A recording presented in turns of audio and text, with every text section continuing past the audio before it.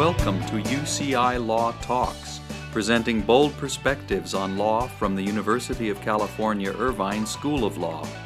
Join the conversation on Twitter at UCI Law, #UCI Law Talks. I'm Erwin Chemerinsky. I'm Dean of the Law School and a professor here, and I'm with the Chancellor of the University of California, Irvine, Howard Gilman, who's also a professor of law and political science. Howard and I had the wonderful opportunity of teaching a freshman seminar on freedom of speech on college campuses. And I think what I want to start us talking about is our reactions to the students and their thoughts with regard to freedom of speech on college campuses. I think we both were surprised that the students were quite inclined to wanting to allow campuses to restrict speech and didn't seem very sympathetic to the usual First Amendment arguments. That's right. They were such wonderful students, though. We should start with that. I mean, a lot of times in the public debate, people are expressing views on this issue in the heat of the moment.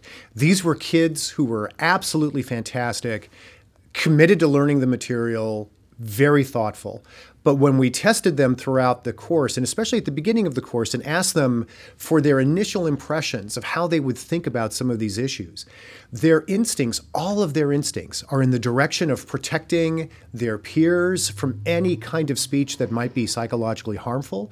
And they had a very they grew up at a time where they really didn't have exposure to the kind of free speech traditions that you and I grew up with. One example was the first day.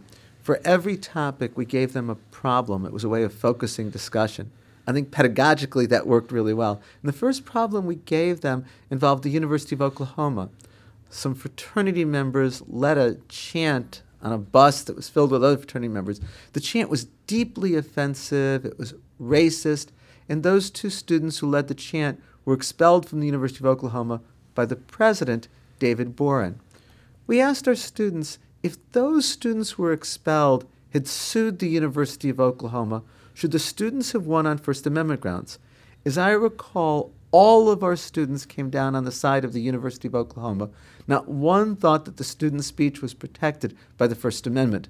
And I think some of it is what you say, that the students were so inclined to want to protect their classmates, other students from offense.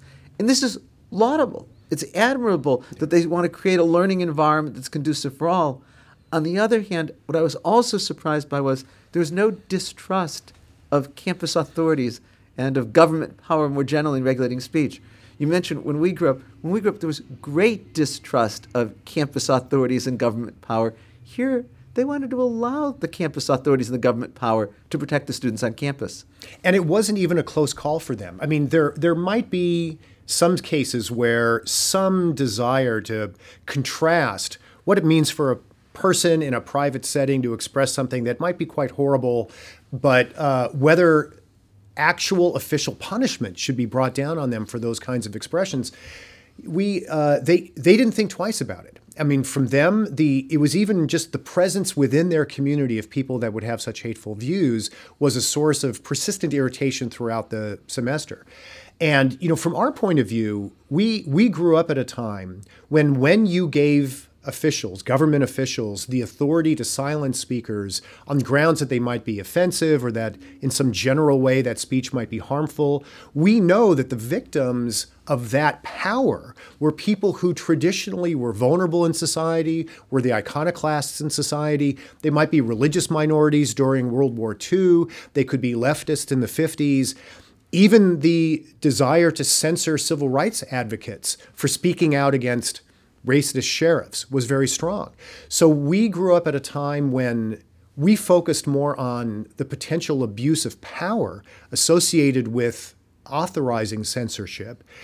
But they didn't grow up at a time where there was a lot of censorship, right? If anything, they were exposed to more speech and especially vitriolic speech in social media than was part of our upbringing.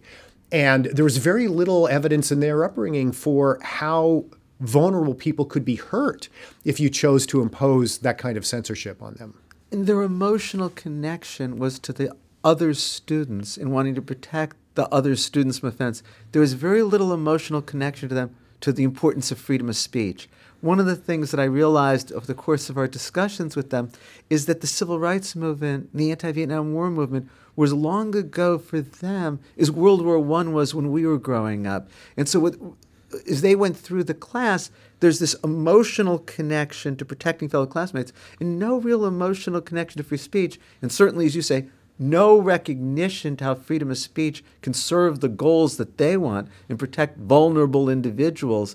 And as a result, their instincts were very much on the side of, we need to restrict speech, we need to prevent people from being offended. And really, every one of our students, when we would talk with them, had an example where either they or someone they cared about had been emotionally traumatized by social media bullying, by folks who were trying to show intolerance and disrespect to them. And, they grew up at a time when, unlike when we were growing up, there was much less tolerance for bullying.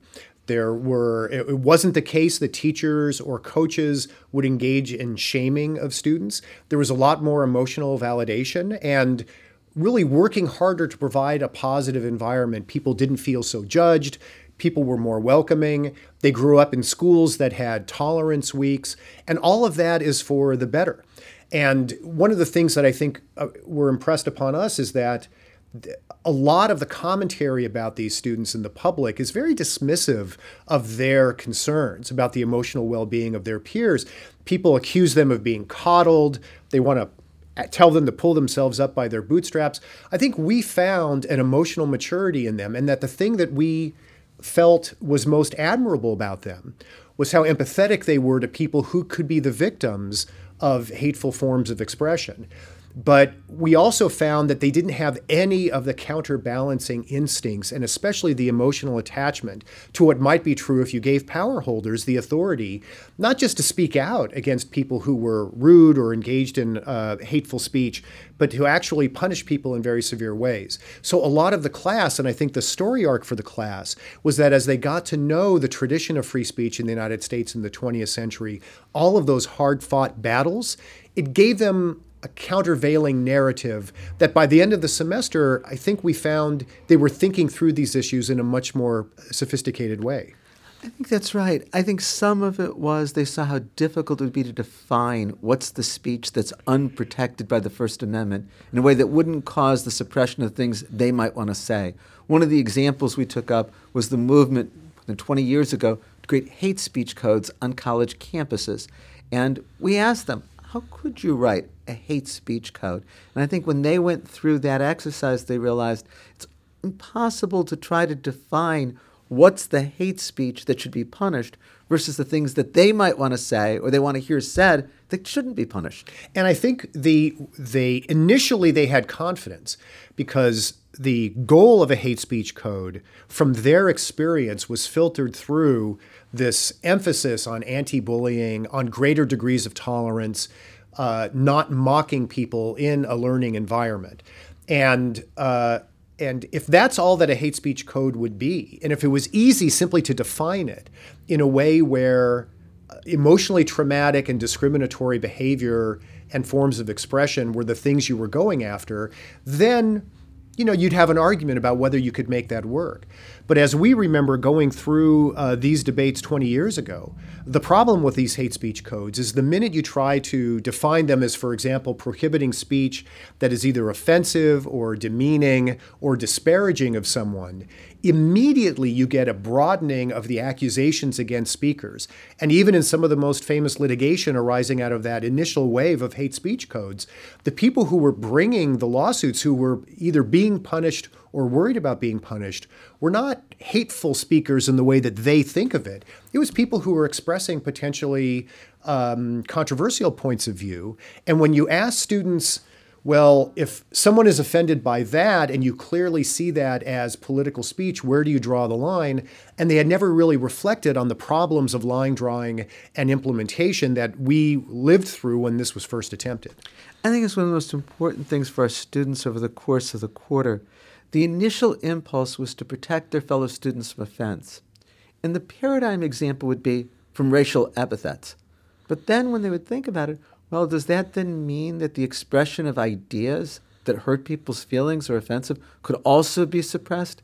If you're going to go down the path of the campus can punish any speech that offends people, where's the stopping point? That's right. And the magnitude of the censorship that would have to happen if you were really going to eliminate from a learning space anything that could offend someone is so extraordinary that it's not any longer a matter of creating a safe and non-discriminatory learning space. It's really about eviscerating the very idea of a learning space. And we know, for example, even though when you try to contrast or just focus on maybe racial epithets and the like, that that is something that initially they feel you could work with. But we've been through efforts of local prosecutors to punish Two Live Crew for albums that were considered deeply offensive that would also use those sorts of words. That's not part of their current reality. And so the way in which, in unexpected ways, if you establish one precedent, then the effects of punishing people for speech that they didn't intend to suppress, that was something that only occurred to them when you just went through all of the other examples. And I think there were two moments over the course of the quarter that were very powerful for the students. One was we talked about whether the Nazis should have the right to march in Skokie. Yeah. And their instinct there was, well, the Nazis should be able to express their view. And even though it would offend people, their sympathies were much more with the expression than with the victims. And then when we brought it to the college campus, I think it was important for them to realize that the role of a college campus is to be a place where ideas are expressed. That even when the ideas make people uncomfortable, even when the ideas offend people, the campus is there for intellectual inquiry. And you can't have intellectual inquiry when you're saying these ideas can't be expressed. And all of our intuitions are that at a campus, that should be the place which has the broadest play of the exchange of ideas, because it has to be the one place in society where you're free to bravely say things that maybe would get you in trouble in other areas. But their intuitions were exactly the opposite. So when we went through examples of other very hateful forms of expression that were not on college campuses, these terrible protests against at soldiers' funerals that are so offensive to anyone that the court protected, they were much more comfortable with that. That if it was off a campus, if they were on a part of the sidewalk where they were allowed to be, they thought that might be okay. It was really coming into the educational environment where they were most sensitive. And so for us, that was a paradox, right? Because you would have thought the educational environment is where the most free play of ideas would happen.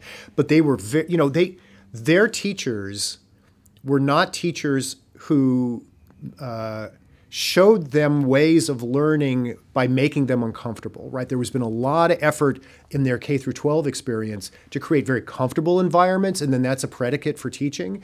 And so part of what I think a lot of the current debates are about is whether or not that actually applies to a college campus any longer and whether they can make that distinction. I think what you just said is so much at the core of what's going on campus all over the country. I mean, one fun thing about teaching this class, and we're looking forward to teaching it again, is every week, if not every day, there's another instance on a college campus, and they all go to this same tension. Our instinct is that college campuses should be the place where ideas are expressed, where, yes, people are going to be offended, but the response should be more speech. Their instinct is college campuses are places that should be safe for students, where they should be protected from offense. And those two views are very different.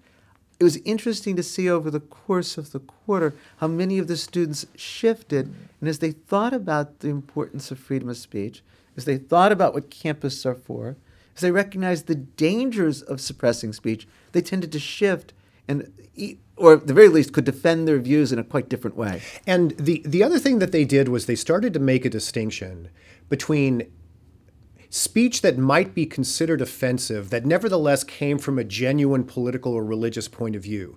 I mean, we pointed out that there may be conservative Christians who opposed marriage rights for same-sex couples. And if that was a legitimately expressed idea on the campus, even though it was deeply offensive to people who are absolutely committed to marriage equality, should they get in trouble for expressing that sincere view? or if it was a political view, of the sort that's happening in the country right now about what our immigration policy should be. They got to a point where they didn't expect every political or religious view that people would disagree with to be a basis for an official punishment. But they always held on to the notion that there might be hateful forms of expression that are just designed to be mean, right? That weren't really part of a marketplace of ideas.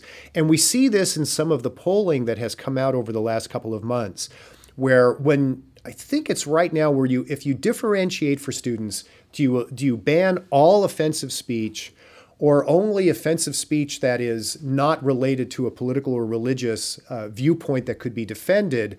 You're seeing a weakening there. And most students probably realize, and even our students realized, you can't eliminate from campuses anything that some people might be offended by. But everyone is still holding on to that one core idea that if you're just being hateful for purposes of being hateful, they don't want that in the educational environment. And yet where that line is drawn is enormously difficult. And I think our students perceive that over the course of the quarter. Since the course ended, there's been incidents on the University of California, San Diego campus, the Tulane campus, and I think some others, where students in chalk wrote, "Trump, build that wall." And other students found that so offensive that they believed that the students responsible for writing it should be punished. Trump, build that wall may be offensive, but it is a political message, especially in this election year. And yet, at University of California, San Diego, at Tulane, at other campuses, there's calls that speech be punished. There are, alongside some of those sort of clearly political forms of expression, we are seeing some chalking that really is inconsistent with what we would all agree to be the values of a respectful environment. And one of the chances that we had to do for these students is to explain other strategies you could use when you found cases where you really thought it was objectionable and the community should state other values. And that one way to state other values is to try a censorship regime. And I think that we complicated their thinking on that. But we also noted that sometimes if you acknowledge that speech is bad or hateful, but the censorship regime is too risky for suppressing speech that deserves protection, that one alternative is an alternative of more speech rather than enforced silence. And this is, as we know, as old as Justice Brandeis in the early 20th century advocating for that. And it gave us an opportunity to think, are campuses doing all they can to create the kind of inclusive and non-discriminatory learning environments without resorting to a censorship regime? And so in some cases, university leaders can't speak out whenever someone says something controversial politically.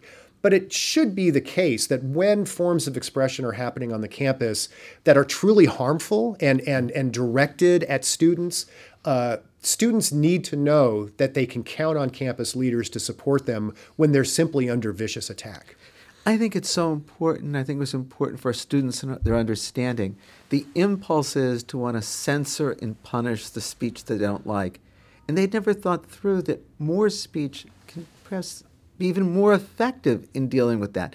The problem when you punish speakers is you make them into martyrs. Yeah.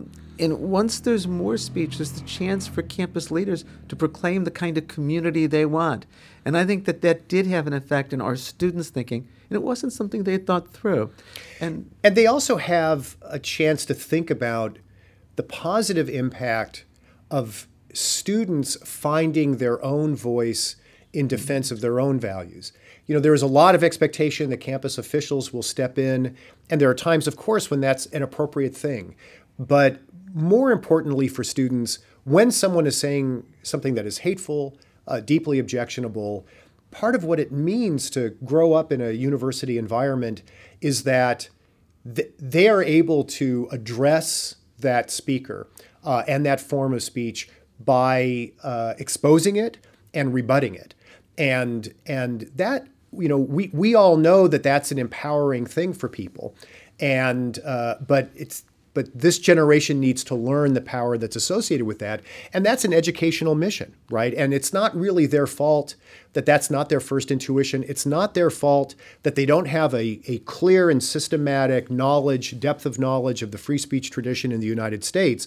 That means that there's a teaching obligation that we have to this. Instead of just wagging fingers at this generation, we need to respect their interest in inclusive learning environments, but then also teach them what other ways of accomplishing that might look like. I totally agree. And one of the things I took away from the course was that we're not doing a very good job of teaching students at any level of education about the history of freedom of speech, about the importance of freedom of speech.